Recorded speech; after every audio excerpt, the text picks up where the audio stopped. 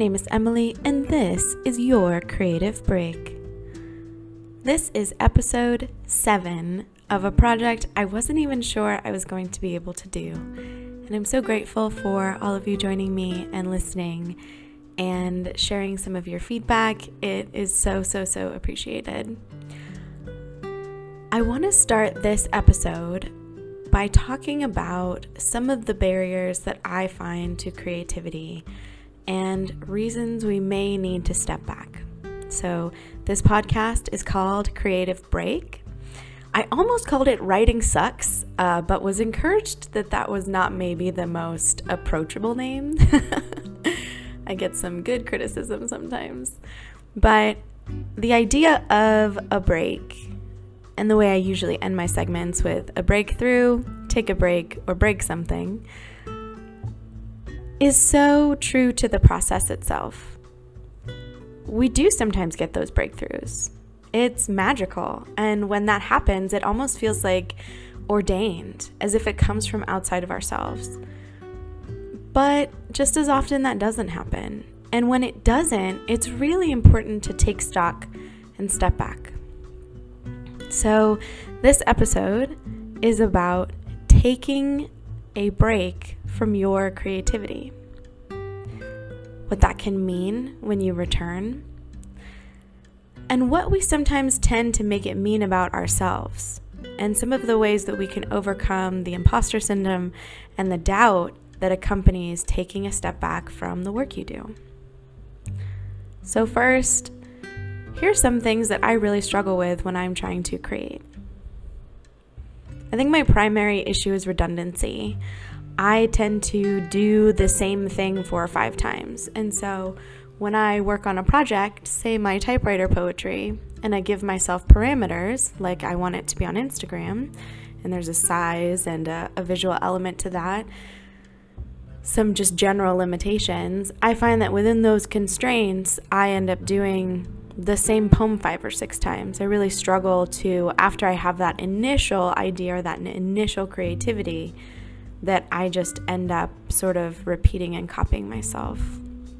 There's no problem there. I think there's something to be said about consistency, something to be said about working within your own lane, if you will, but it's also really easy to just write or perform or practice the same thing over and over and over again, even when you don't know that you're doing it. So going back to last episode about the parameters and the limitations that outside gives to your art form, whether that's commercially or spatially, we also have limitations within ourselves. And some of that can come from just being new at something.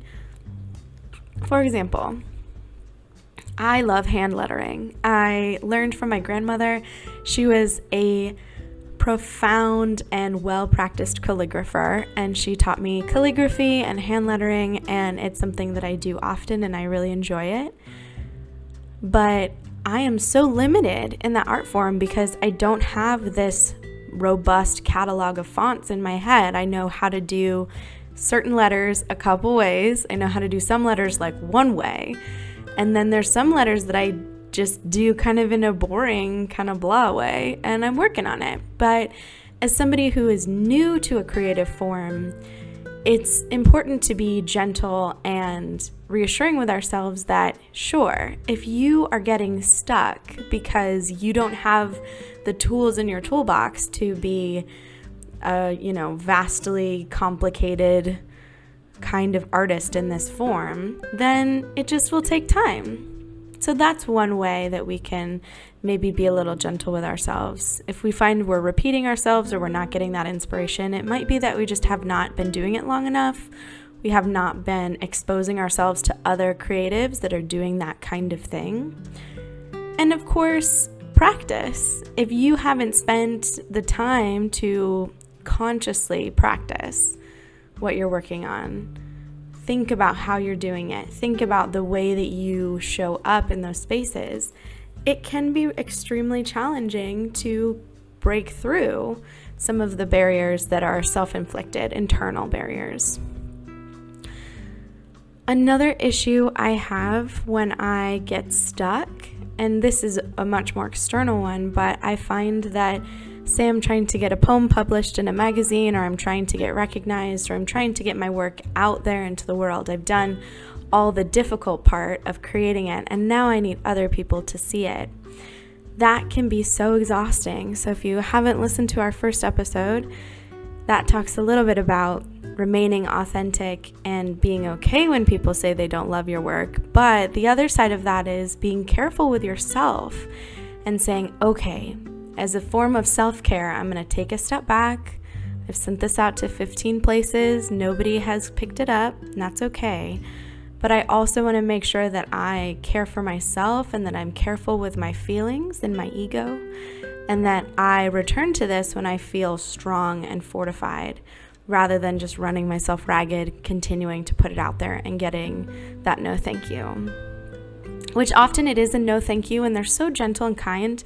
Most of the literary and art magazines, most applications you would do for city art are so kind, and they want you to succeed. And sometimes truly what you're doing is not a good fit. And that doesn't mean anything about you, and it doesn't mean anything about them. It's just not a good fit. It's like dating. You can't date everybody. So you got to find the place where your work fits. And sometimes to do that, you have to step back from the submission process or the putting yourself out there process and say, okay, wow, I need a minute. And then I guess another time that I would just need to take a break is if I felt like my work was starting to resemble other people's too closely. So, for example, if you belong to some sort of community of art in your area, if you do often meetups or workshops, if you have a close group of people who you share your work with and you're starting to sound like them or look like them or perform like them, I think it's really neat when we have these little clusters of artists. We do kind of create this sort of collaborative form, and everybody does start to learn from and emulate each other. But there's a point where you can cross that line and you end up copying each other, not in a plagiarism way, but just in a we're sort of echo chambering our own creativity kind of way. So I'd say in those three instances, and there are many, many more, it's sometimes important to step back and to say, wow, I need a minute. I need some time, and I need to reevaluate myself and reevaluate how I show up to this work and see if there's a way that I can do it differently. So taking a break creatively can look like a couple of things. You can just put down your art. You can put it down for an amount of time, either a set amount of time or an infinite amount of time, and then you can return to it when you're ready. That's the easiest one. Just stop doing what you're doing. Give yourself a little while. And I'm not talking about a day or a week, though sometimes that's all it takes. I'm talking about some time, some real long time, months in some cases, years in other cases. I think many of us take breaks from our art when we get burned or we get our emotions entangled and our egos bruised, and that, I'm telling you, is 100% okay. If you are finding that your work is not appreciated or you got your feelings hurt, take a minute. Don't bring that into your next project, and definitely don't work on something or create something in spite of someone else. Your work is your own. And so if you find yourself showing up in the world to prove someone wrong, you're never going to be satisfied with what you've done. So that's the first thing. The second thing is understanding that when you take a break, you get to do whatever you want with your time. So sometimes, and I'll be really honest, sometimes my breaks look like just a binging session of Netflix or Hulu or whatever it is. Pick your poison. I find that often, very, very often, I need to step away from being a creative altogether. Now, I do a lot of creating in my job, and I do a lot of little things that are creative, and so I'm never too far from the idea of problem solving and inventing and using visuals to communicate a message, but I'm not always writing poetry daily, and that is okay. Whatever you do, visual art, dance, web design, it's important that you take a full big step back, maybe 2 steps back, and understand that even if you aren't working on it, you're still that artist. You're still that creative.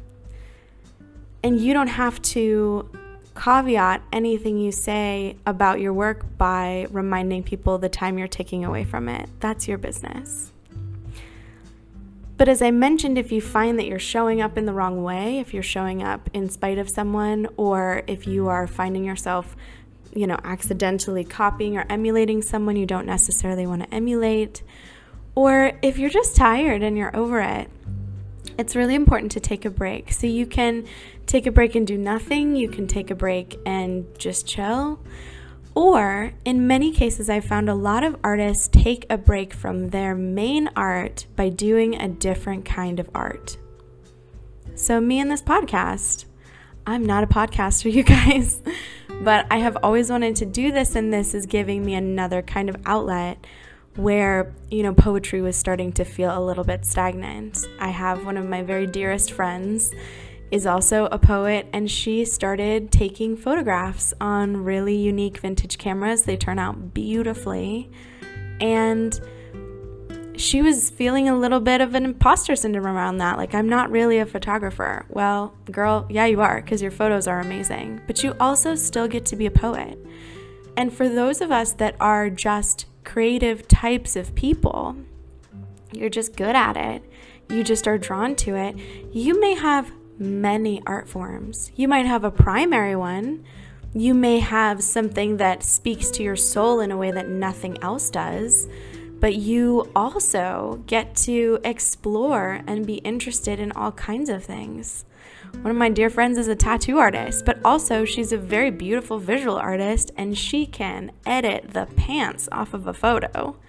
That doesn't mean she's one or the other or the other. She gets to be all those things. Of course, one of those is primary, and one of those she would take over the others, but it doesn't necessarily mean that she can't be all of those things. And so I think sometimes as creative people, we tend to limit ourselves and say, I'm this and not that. And sometimes we do need to take a break from our main focus, the thing that we love so much that it hurts our feelings. And we need to look at other art forms as an outlet.